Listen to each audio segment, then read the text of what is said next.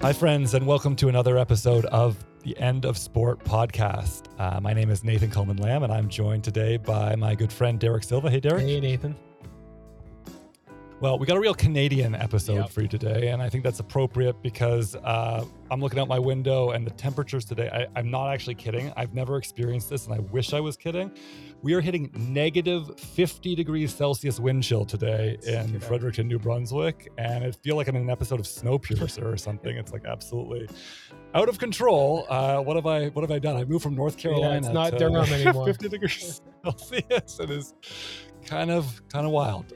But anyway, it's appropriate for our subject matter today because what we're going to get into are the pervasive issues with harm and abuse in Canadian sport. These issues with harm and abuse in Canadian sport have led MacIntosh, Ross, and other scholars to form an organization called Scholars Against Abuse in Canadian Sport.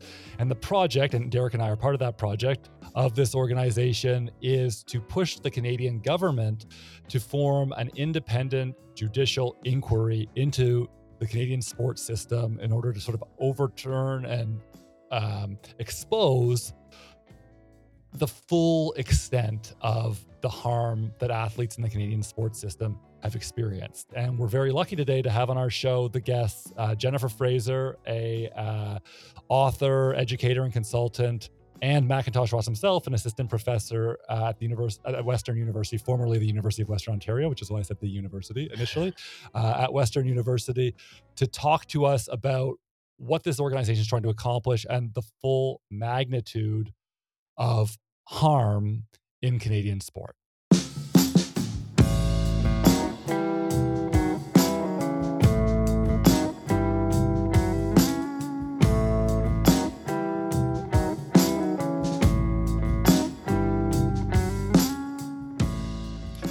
Jennifer Fraser is an educator, consultant, and author of The Bullied Brain, Heal Your Scars and Restore Your Health.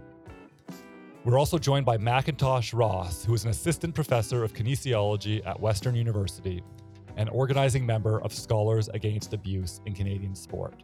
And for full transparency, I should note that all of us in this conversation are members of that organization, Scholars Against Abuse in Canadian Sport, which you'll sort of hear repeated throughout the conversation.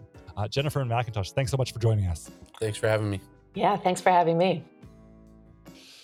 All right, well, let's get right into it here because I think that there's a lot for us to cover.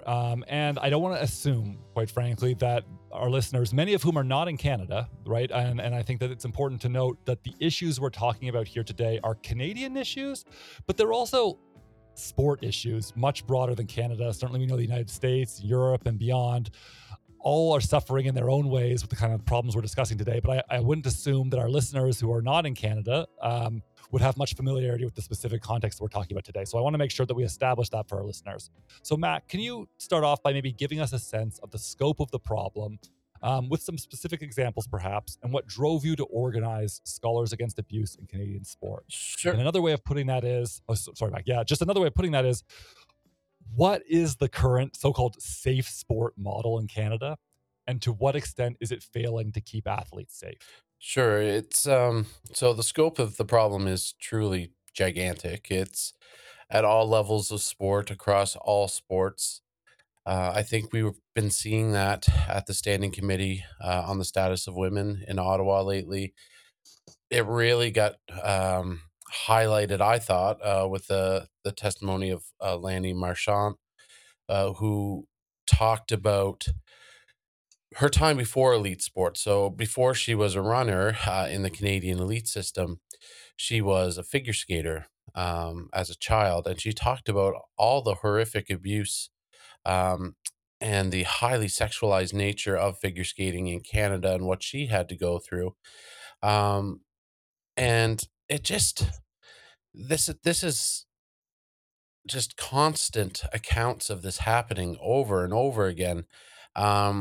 At this committee, and it's like the government is constantly trying to find a way to evade doing something truly sustainable and meaningful to try to stop it. They want to find something quick and something they can slap on the problem like a band-aid. And that's really what I think got most of us moving at Scholars Against Abuse in Canadian Sport was the voices of survivors and wanting to amplify their voices and make sure that this call for an independent judicial inquiry wasn't lost, and that their voices saying that the current safe sports system, which relies a lot on reporting policies, people picking up those policies and reading them, on underfunded NSOs, on all of those kinds of things, it's not working. It's not even close to working. And anytime anybody wants to find some kind of recourse to what happened, they have the very real possibility that they're going to face retaliation from the coaches or the administrators because it's all in house. It's all done by Sport Canada. And if that's the case, you're basically turning to the organization that was supposed to protect you, was supposed to have oversight of all this, to have the mechanisms in place to make sure that you can compete in a safe and meaningful way and enjoy sports. You're now turning to them and saying, can you help me? I know you didn't do anything before, but could you do something now? And more often than not, the answer is going to be no, which has been infuriating to hear.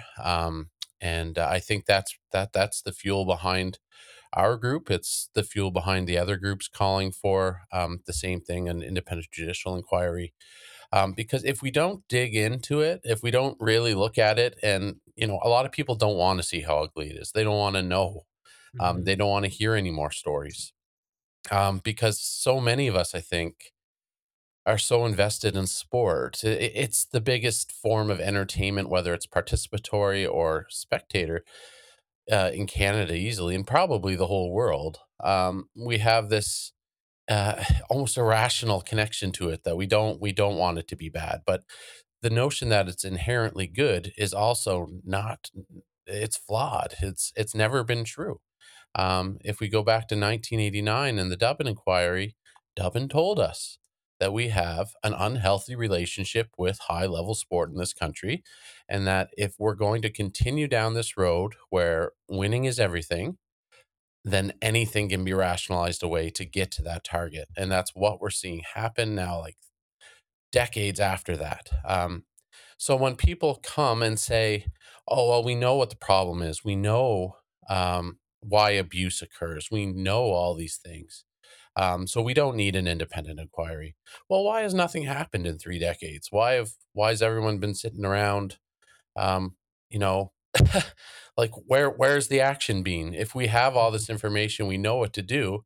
Wouldn't it have happened already? Wouldn't have Sport Canada stepped in and made sure that the athletes were safe and protected? Wouldn't the provinces have had the funding they needed to have safe sport mechanisms? Wouldn't the NSOs feel like they can come out and say, "Oh yeah, we can have safe sports, not a big deal"? Instead, they're coming out and saying, we don't have enough money, we don't have enough we don't have enough labor, we don't have enough anything to do this. They're telling us to do this, but we can't. Um, so that's just a completely failed system. It's completely fragmented and broken, and that's why Scholars Against Abuse in Canadian Sport is so important because we're pushing back with the survivors. We're listening to the survivors, we're seeing what they want, and then we're amplifying that. We don't move without them. We move shoulder to shoulder. And that's the way it's going to be until we get this thing sorted. And what do you think is like the general reason for the reluctance and unwillingness to conduct a full independent judicial inquiry? Like from the government's perspective, what are the sort of overarching reasons that they're so reluctant to do this? I think it looks bad. It's going to unveil a lot of things about the government itself, about the sports structure that we have in place that they funded and told us was, sufficient and was going to work. So I think there's a lot of politics involved in this, unfortunately. Mhm. And it would be a terrible shame if political expediency was the reason that all these survivors don't get their voices heard, and not just heard, but acted upon. Yeah.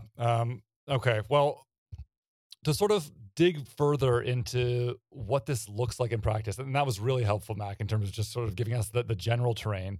But Jennifer, you've actually had very specific experience sort of working on these issues because you were involved, if I understand correctly, in a task force that was put together to examine problems with abuse and harm at Gymnastics Canada specifically.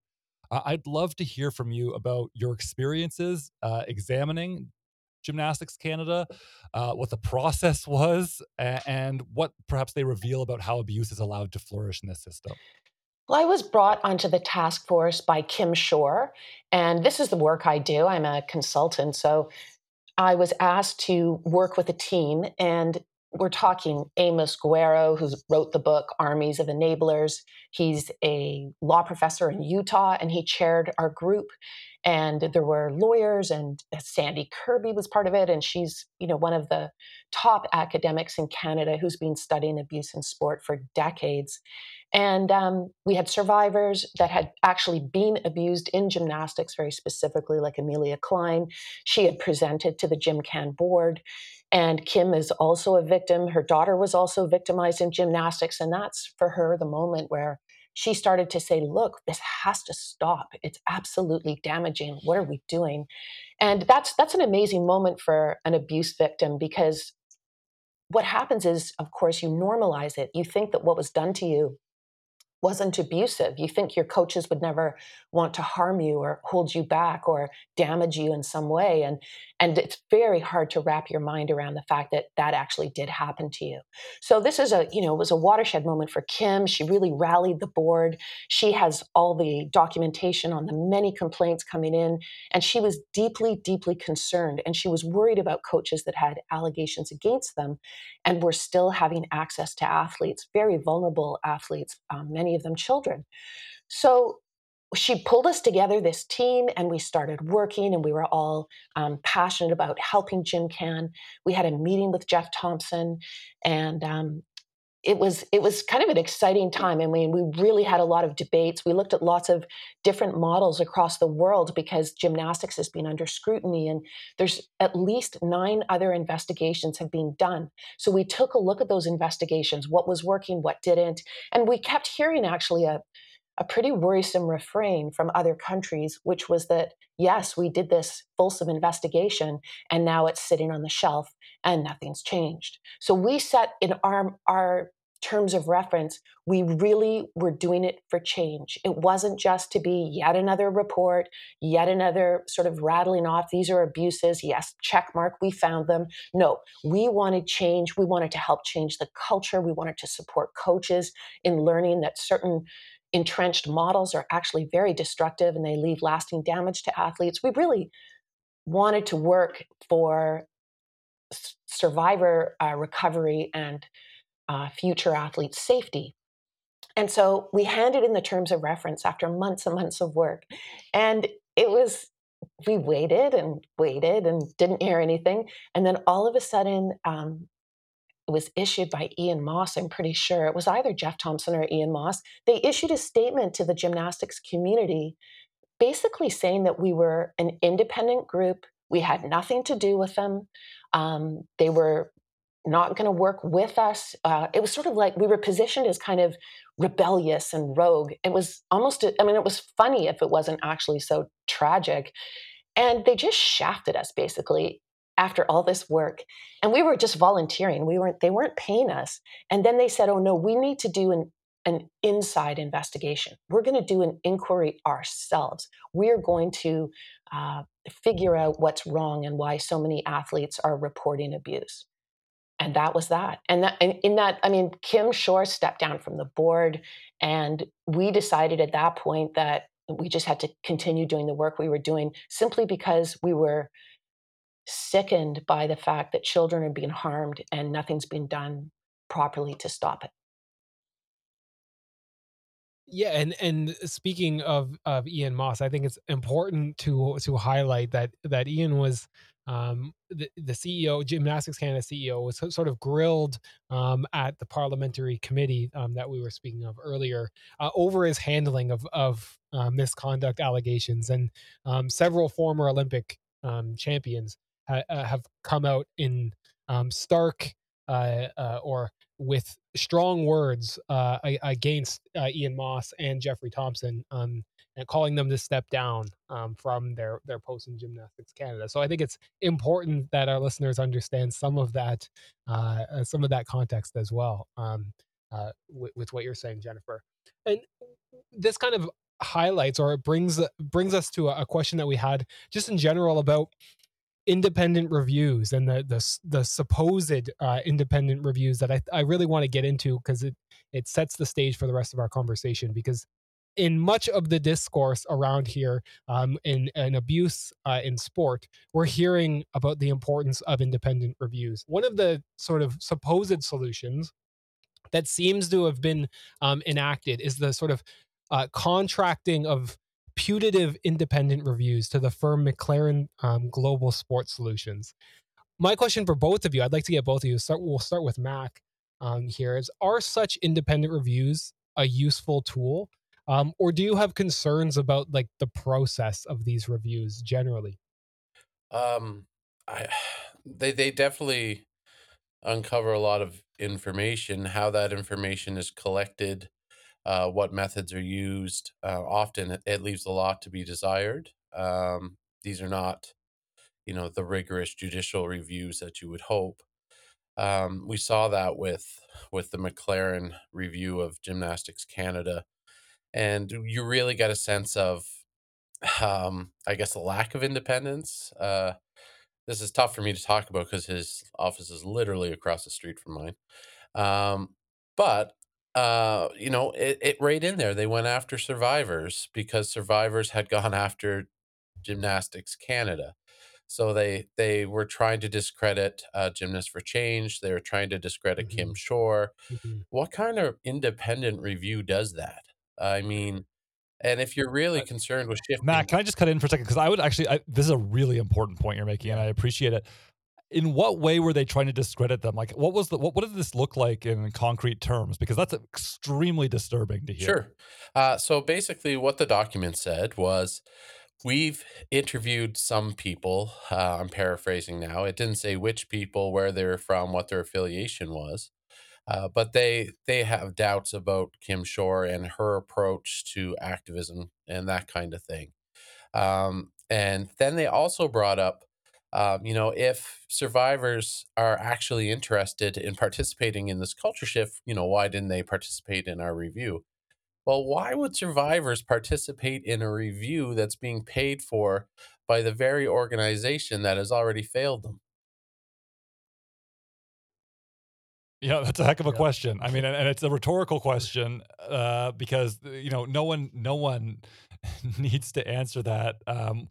We all understand, right? I mean, this is what conflict of interest means. Conflict of interest is something we have to take seriously in any context that it emerges, and especially after what Jennifer explained to us about the process that occurred at Gymnastics Canada. That's why I thought it was so important to hear from you, Jennifer, about that, because it stands in such stark contrast to what it appears was happening from McLaren. Do you have more to add on that, Jennifer? Well, it's really interesting to me because I've been put through a very similar process where I reported directly to administration that athletes were being emotionally and physically harmed because I had heard directly from them. And administration then said to me, okay, well, we need you to take testimonies from these athletes because they usually go to a trusted person. I sat down with the athletes for 2 hours, 8 of them, and just asked them, could just tell me what happened, wrote down everything, emailed it to them, and said, is this accurate? It's for you. You control this narrative. If you want it to go forward to administration, they are hoping to get this information. They all said, yes, I want it to go forward. I want to protect other athletes so they never have to go through what we went through. And it was 8 athlete reports. I mean, and what they were describing was appalling behavior. Incredibly harmful. And so then the administration hired a lawyer. He wrote a report and they suppressed it. No one was allowed to read it. Then they hired another lawyer and his report got widely published and it was 10 pages. And I mean, I've never read anything like it in my life. It's exactly what Mac is describing, but about 10,000 times worse. It was 3 pages of how incredibly wonderful this basketball program is. It's just such a special program. And then the 7 pages after that had no quotes from the athletes who were abused, except for one, which was a teenage athlete saying, sometimes I wonder if it was maybe my fault for why I was abused. That Oh, was the my only goodness. quote that got included. They quoted other anonymous athletes who said things like, the student athletes who are speaking up are telling nasty lies. Their parents are trying to hijack the athletic department. Just to give you a sense of the tenor. So that report, and the administration had promised confidentiality. They sent that report out to hundreds of people, basically from their lofty position of power and trust, but like destroying the reputation of the athletes that had come forward. And by this point, some of the athletes had been directly exposed to the abusive coach. So then they started getting bullied by their peers and other faculty. It was incredible. But the point of all this is we're talking about crisis in sport right now. We're looking at McLaren. This is textbook what they're doing. They are trying to discredit the people that are saying, I don't want to be abused. I love my sport, but I can't be abused anymore.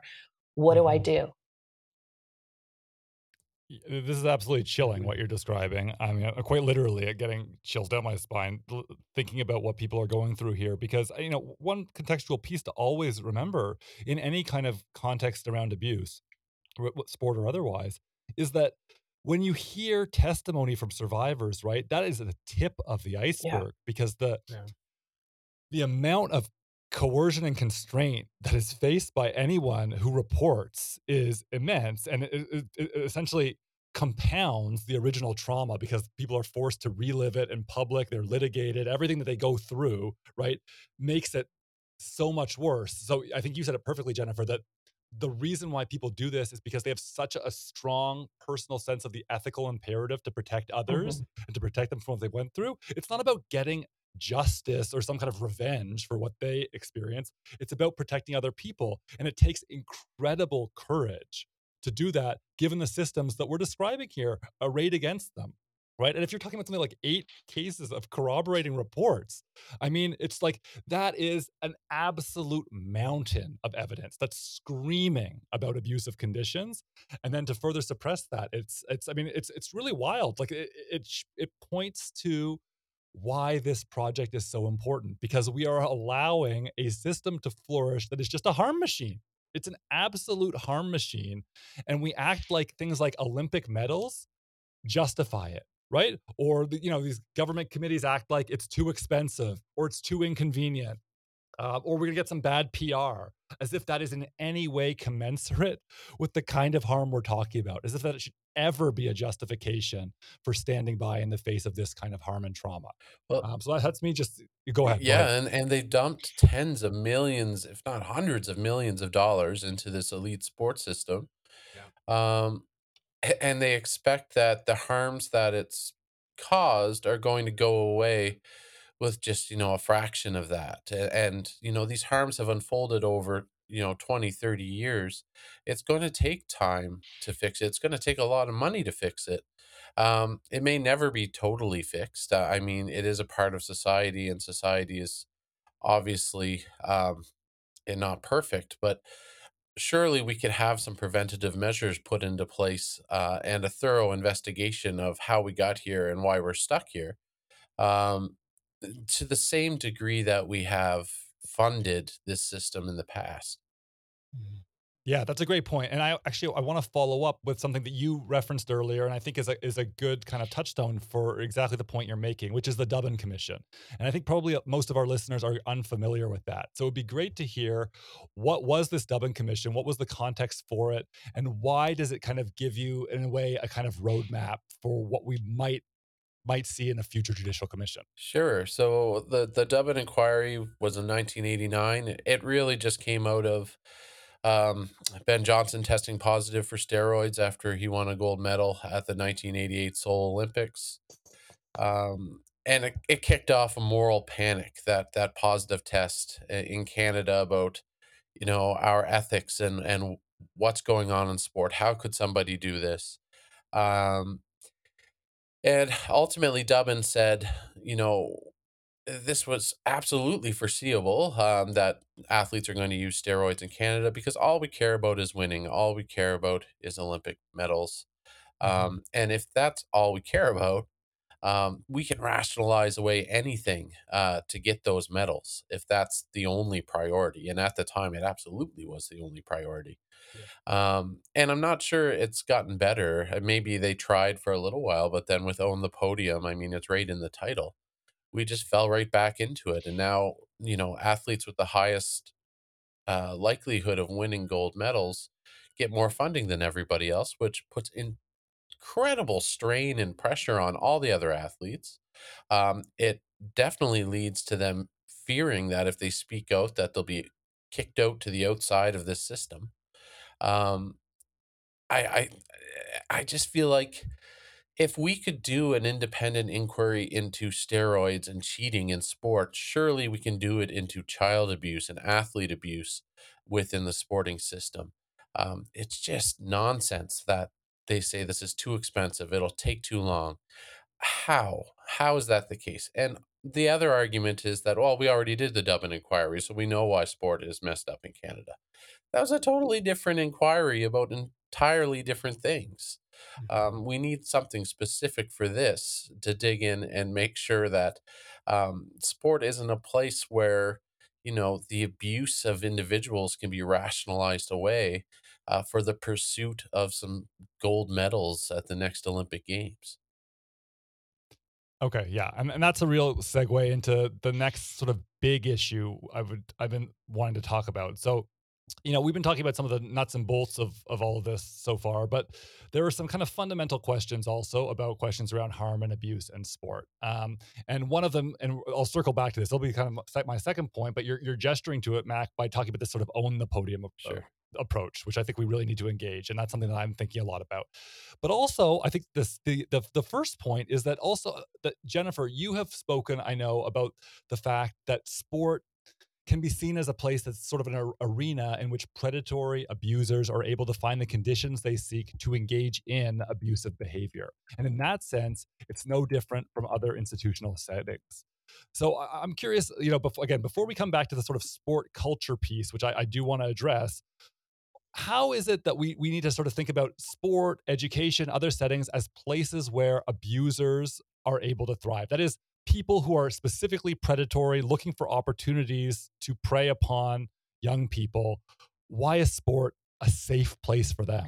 Yeah, it's an excellent question. Our laws are not working. So, our legal system, the fact that you can hire a law firm and they can come in and instead of actually factually unpacking what's happening, they can somehow discredit those who report abuse. I mean, it just shows our laws don't work. So, I mean, one of the things that I've been trying to say throughout this kind of crisis is I truly believe we need to change our legal system, and only the government can do that. And I think they need the inquiry done and an independent one because it's really when you have abuse of athletes, you have abuse of children and young people and youth, it's really a system problem. It's not just the abuser that is the issue. As we've seen with Hockey Canada, we're seeing it with Gymnastics Mhm. Canada, Mhm. we've seen it with Soccer Canada. It's the enablers of the abuse that we really need to work on. And when I say they need to be criminally accountable, I'm not trying to be like really intense and make it super difficult for these people. What I'm saying is if you made administrators criminally accountable for covering up and enabling abusive individuals to do the abuse that they do, then they would become the most educated. They would become the best leaders in stopping abuse in its tracks. Why? Because they are actually on the line. Their heads on the chopping block. And so, one of the most important precedent setting cases for this was at Penn State, where Sandusky was abusing kids and it was being covered up. It was known. And the administrator, so the president of Penn State, the vice president of Penn State, and the athletic director all went to jail. That has never been seen before. And that should set a precedent for all of us saying, you know what, whether it's the Catholic Church, whether it's Soccer Canada, or a school system, we know for a fact we have enormous amounts of documentation that they pass on abusive individuals to other unsuspecting cohorts of children. That's what they do. And we saw it with Soccer Canada even. We know that. And those leaders are still in positions of power. It's incredible. And they're in charge of children. They're in charge of young people and youth who are very vulnerable, just as Mac was outlining, because their hopes and dreams, their sport is on the line and they're passionate about their sport. That's a really great way to be able to manipulate someone. So the reason I try to talk about other contexts like education or the Catholic Church or whatever is to show that this isn't really about sports. It's about a larger issue in our society with condoned child abuse, lax laws that allow for things like the McLaren report or the supposed legal document that was used in my case to discredit athletes reporting abuse. I mean, the laws aren't working. That's why in my research and work, I turn to science. And it's funny, Mac and I have talked about this and the Scholars Against Abuse in Canadian Sport. We've been talking about this University of Toronto panel that was put together with wonderful academics, but also with McLaren Sport being represented, which is they're not academics, they're lawyers, and they're in a very conflict of interest, troubling position. They also wrote the report on Soccer Canada and were widely criticized for being not trauma informed, not sticking to confidentiality that they promised, etc. And there wasn't any scientist there. There wasn't any psychologist talking about the damage done to a person when they are abused practice after practice, game after game, year after year. And, if the government's worried about money, they could save an incredibly large amount of money by stopping abuse of children. We know it's correlated in the research since the 1980s with everything in society that costs the government enormous amounts of money, like self-medication, substance abuse, disordered eating, mental health issues, chronic illness in midlife, violence, and the criminal justice system. Those are expensive things. If you want to stop how much we have to invest in them, then you need to stop child abuse. Yes, yeah, certainly. I'm curious to get your on the podcast in the past, we have been very committed to the idea that harm and abuse is a foundational imperative of elite sport. That the sort of the counterpoint here is that it's not necessarily about bad apples. Absolutely, bad folks who are harming people should be held accountable. But if we kind of take a macro view and form the argument that harm and abuse like this is actually part of the foundations of elite sport, how would you respond to that question, Jennifer?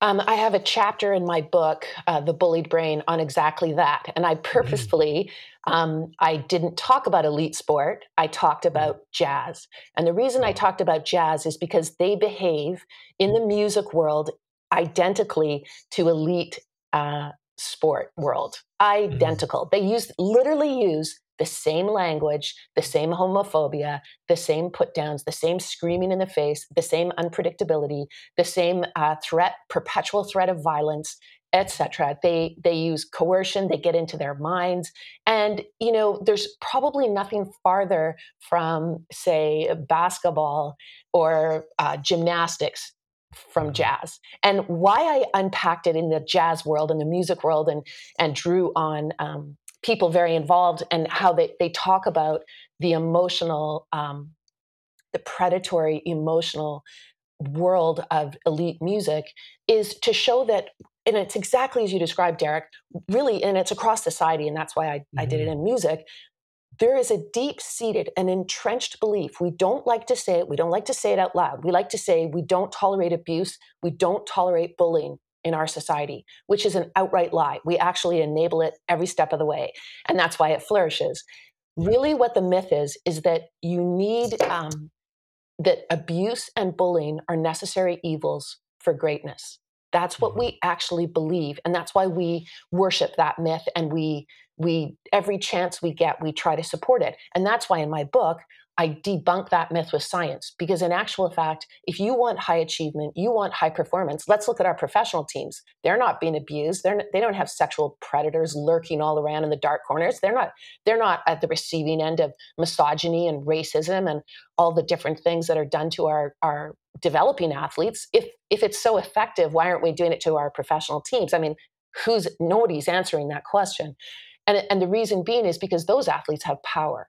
So, as soon as you have a power imbalance, like coach to athlete or athletic director to coach, even you could say, or, teacher to student, the greatest power imbalance in the world, and it's never talked about, is adult to child, adult to young person or youth.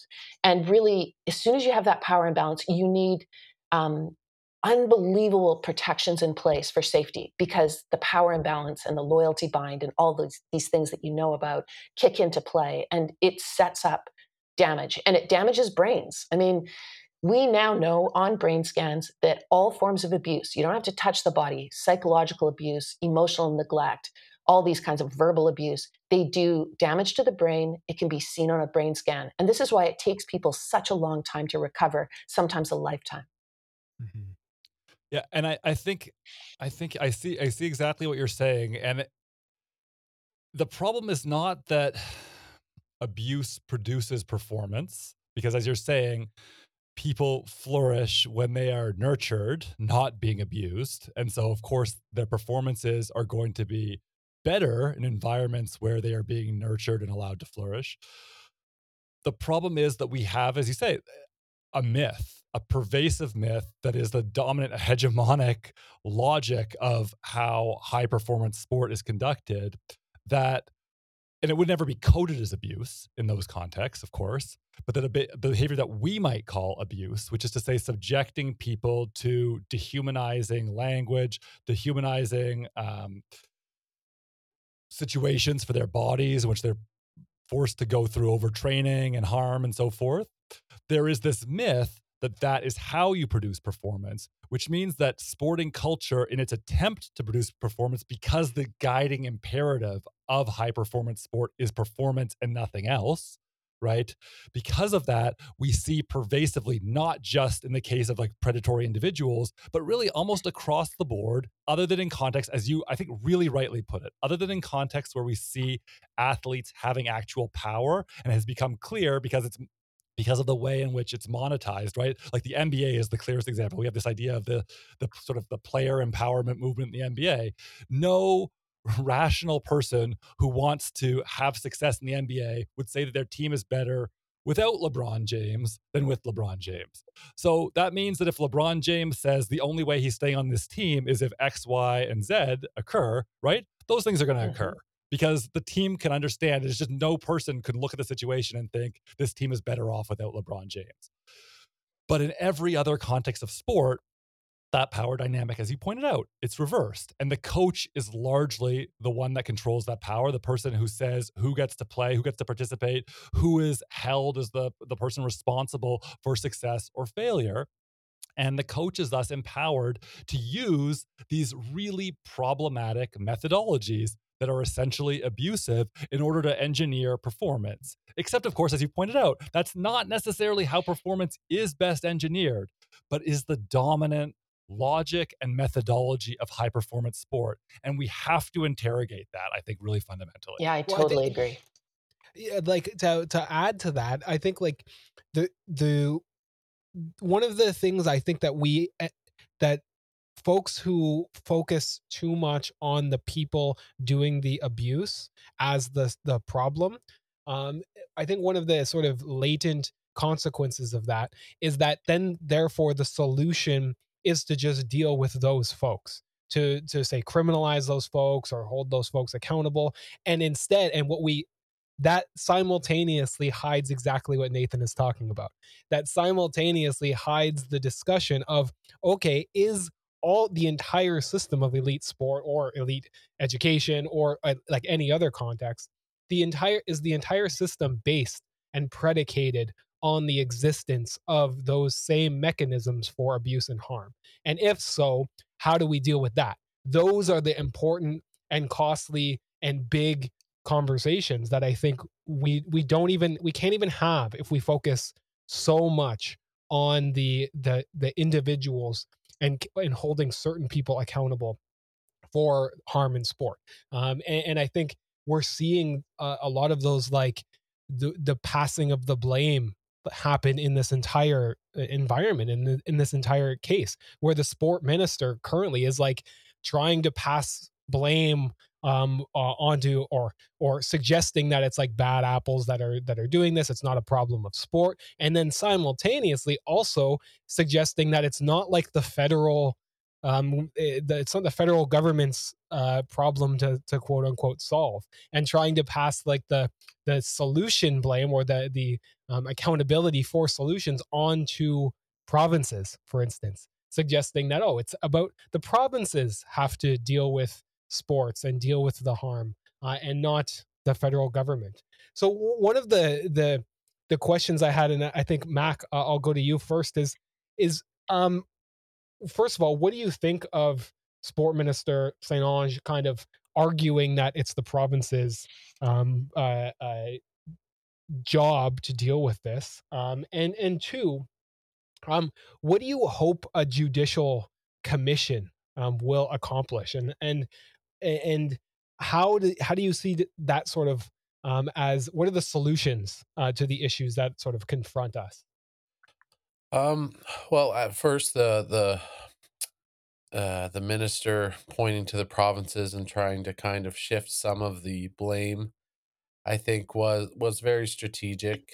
I think she expects us not to realize necessarily that in order for the national sports system to function, there has to be provincial sports systems, that they are all working together all the time. Anyhow, they have an agreement where they meet and talk about the future of sport and all those things.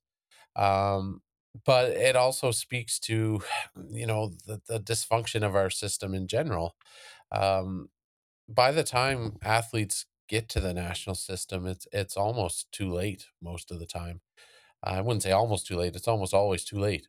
Um, so when they're trying to spread the blame around and that kind of thing, it's it's disheartening, but it's also it's there is a truth to it. I mean, but how are the provinces supposed to pay for that by themselves?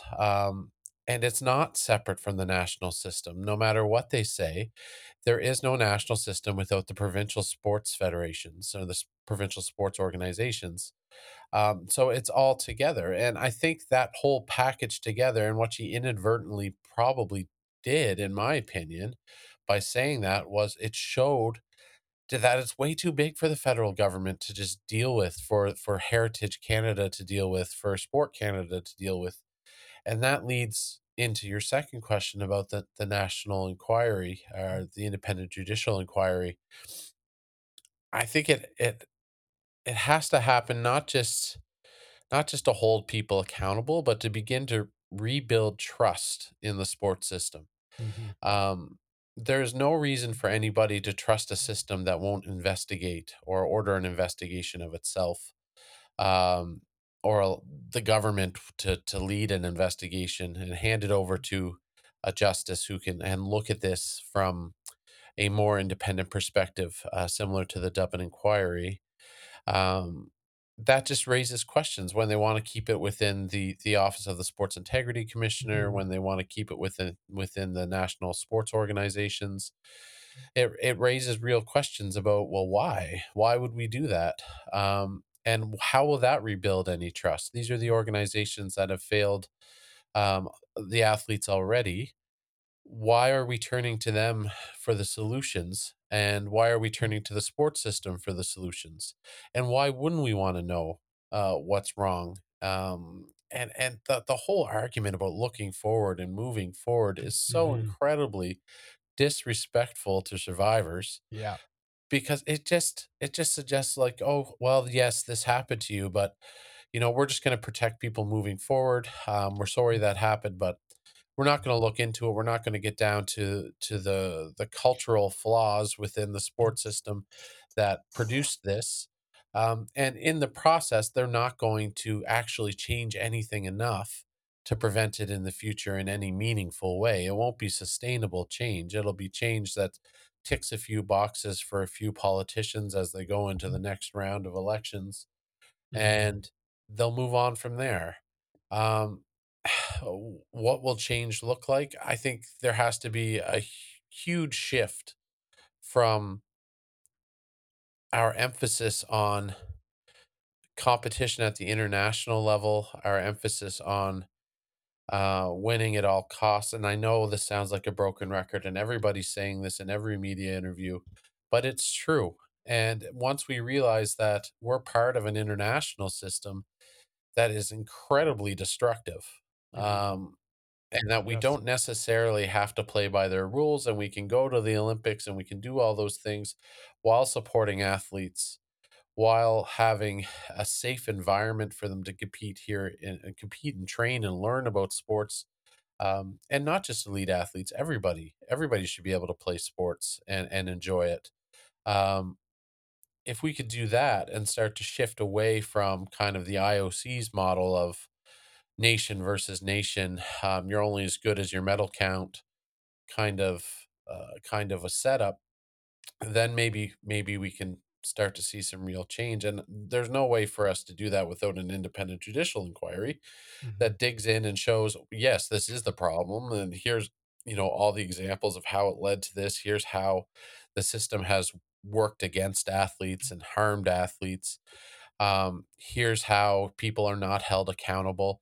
And I agree, this is not about some kind of wild hunt to find people to blame. That's not what this is about. And I felt like a little bit on last night at that U of T Safe Sport panel, that came up multiple times, like, well, let's not try to blame anybody else. Let's not, Yeah. well, we're not asking you to do that. We're asking you to look at the culture of Canadian sport, where it fits in the world and how it's hurting people. That's not running around trying to point the finger at people. That's looking at the underlying issues that are fueling this. That's right, Mac. If we are not willing to catalog the harms that exist, if we're not willing to identify them and analyze them, there is literally, I mean, quite literally, no possible way of redressing them. And I think that's exactly what you're saying. The point of an inquiry is to document what Canadian sport looks like today. Yeah. And is that going to show that some people have culpability? Yes, it is, because they do have culpability, right? But what really matters is to show in fine-grained detail how the harm operates, how it circulates, and how it is saturated in the very fabric of what Canadian sport looks like today. And that has to be the starting point for any forward-looking approach, right? So that's one thing I really want to emphasize. But there are a couple other things, because you hit on a lot of topics Yeah, that are, kind of close to my heart here. No, they're close to my heart, and I want to touch on each of them. And one of them is, we call sport, we have various ways, but we say these games, right? Who's playing this game? Yeah, they're games. That's exactly the point. But own the podium, the Olympic model, as you say, professional sport has been transformed. Capitalist sport has become something that is completely separate from the game that it is meant to be. And we have to return to thinking about sport as play. It is play. It is not work. It is not performance. It's play. And until we start talking about sport as play, I don't really want to hear people talking about how important it is to have kids participating in sport. Because often that's the question. Oh, our participation numbers are up. Our participation numbers are down. You know what? Our participation numbers should be down. I want them to be down if sport looks the way it does today, because it's not playful. It's not fun. It's not humane. It is, in fact, profoundly dehumanizing. And it's causing exactly the kind of trauma that Jennifer's talking about that is difficult for people to shake over their life course, right? And as long as we have a system that looks like that, we shouldn't have our kids enrolling in this system. And so if we want to start talking again about participation in sport and how valuable and healthy that is, you have to make sure this is a system about play. And I don't care how many medals come out of it. I don't care how many people make their careers off of sport. I want it to be a place where we feel comfortable sending people for enjoyment and well-being. And health. That's right. And health in a real It's sense. real. In a real Yeah. sense. I mean, we know that it's the It's the driving force behind the healthiest things we can do and the healthiest things for our children. And we drive our kids into either the skateboard park because there's no adults around, or to video games because there's no adults around. Mm-hmm. Mm-hmm. That's right. Those are rational choices children are making. I Exactly. think it's exactly what you're pointing It's- to, right? Those are actually safer spaces for them in some ways. Of course, if they're unregulated, maybe they're not. But I completely take your point. Yeah, kids should be playing sport because, and the problem we have this distorted idea that health occurs through sport, which is not what you're saying, and I'm well aware of that. And what it actually looks like in practice is overtraining, right? Because the people's bodies in the context of sport that are supposedly getting healthy because they're quote unquote exercising are actually being subjected to over-exercise in ways that destroy their relationship to their bodies. And that's where the eating disorders come in, and we see that so pervasively being exposed in Canadian sport today, right? Across, I was reading a story when I was back in the country in December in the Globe and Mail. They were looking at synchronized swimming, right? And the experiences of athletes on the synchronized swimming team and how it was essentially systematic eating disorders being socialized by their coaching staff as part of the practice. Right. So all of these contexts, it's so insidious. And I'm sorry, I know I'm ranting as I always do, but it's so insidious because it masquerades as health. This is exactly the problem. We have this idea that sport is health. We immediately allow for that conflation to occur. But what happens in practice is some of the most profoundly unhealthy practices that exist in our society. Yes, such a good point, and it's such a great way to articulate it. That's so true. I want to give a shout out to healthy coaches and to the incredible coaches that we have on the ground. And that's the majority. They really are the most dedicated, amazing people, and they can transform kids' lives. And we know that they're so influential. And the vast majority are just dedicated to raising kids up and bringing athletes to their full potential. And I know that it's heartbreaking for them to constantly be sort of tarred with the same brush as individuals who use their position, whether it's in coaching or whether it's in administrating sport, to personally benefit or to personally serve their own psychosis. They are a minority, but as Mac is laying out, we have to identify why we enable the psychosis. And it's not just in sport, it's beyond. And we enable it in the education system. And I think one of the key things here is the federal government can, say we can't do anything about education. It's also provincially governed. It's the Minister of Education in each province that has to take responsibility for rampant child abuse. And I mean, the data that's come in from Canadian Centre for Child Protection just recently shows that sexual exploitation of children in schools is on the rise. So we have a social problem of immense magnitude. And the judicial inquiry is such a foundational thing, just like the Dublin inquiry was in the 80s, because once we open it up, once we see the failings, then we can create what's needed, which is an independent body that's independent. It's not conflict of interest. We can't have any more of these insider investigations. There has to be a place where teachers and coaches and parents and administrators and victims and survivors can report the abuse and know that there'll be no retaliation, there'll be no loss of opportunity. It will go through a proper designated system that's federally off, away from politicians, and that house is the place where abuse is addressed. That's not hard to do. It wouldn't be massively expensive. It would actually save us all a lot of money.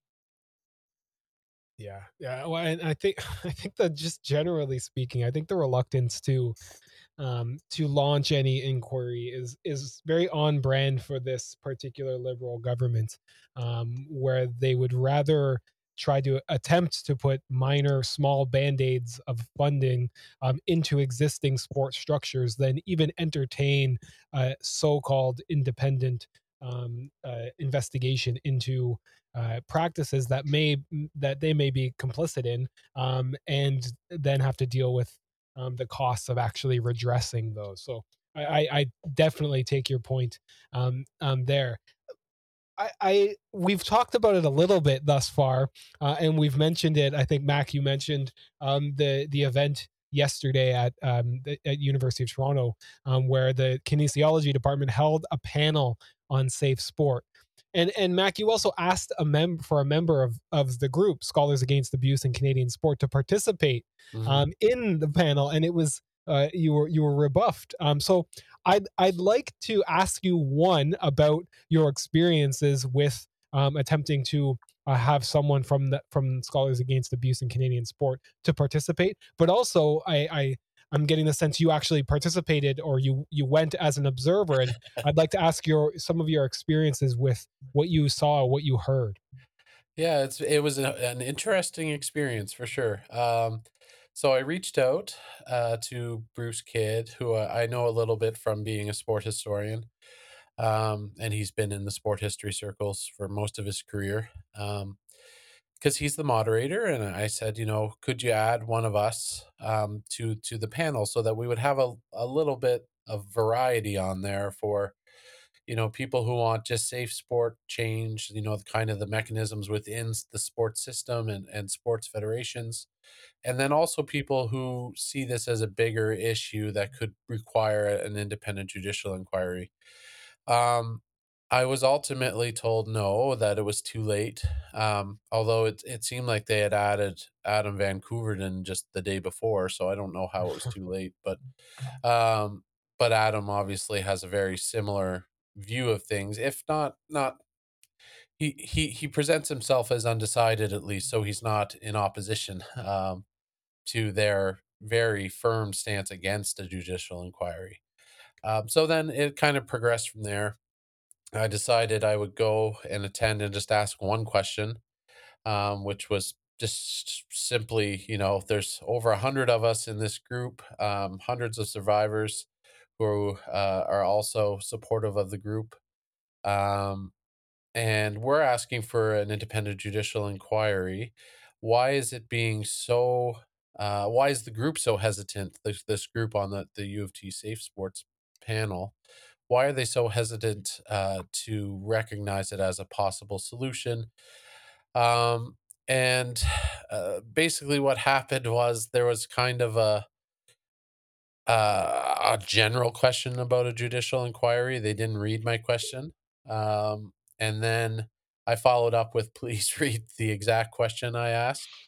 Um, and they didn't do that. But then as it was winding down, it seemed like Adam Van Couverden, the Liberal MP, just went into the Q&A section himself and answered the question.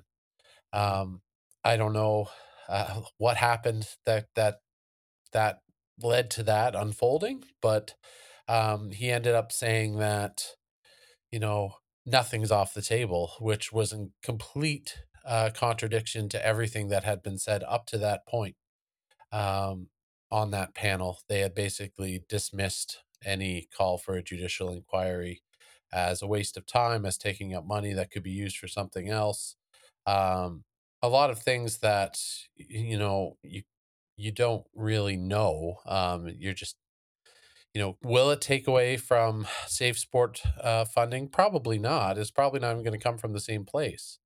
And so I felt like it was a little deflating to see a whole panel, all very specifically oriented toward preventing a judicial inquiry, with maybe one panelist in the MP who um, felt as though, they had to say that it was still open to discussion.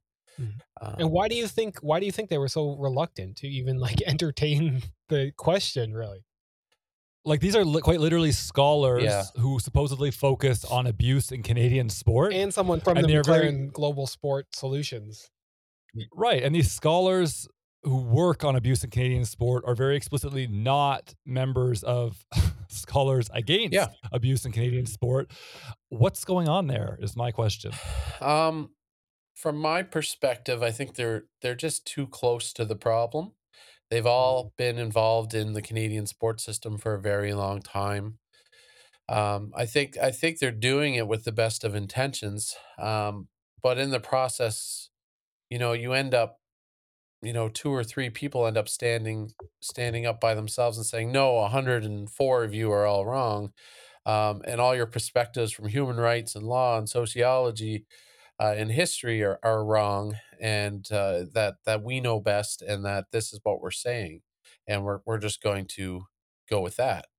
Um, it, it's hard, Bruce Kidd was one of my idols coming up through sport history. His book, The Struggle for Canadian Sport, is a classic. It was very radical at the time, very progressive. So it's been challenging for me on a personal level to deal with this, and kind of be on the other side of the table from these folks, and trying to understand why. Like, to just why are you so opposed to an independent judicial inquiry? It doesn't make any sense.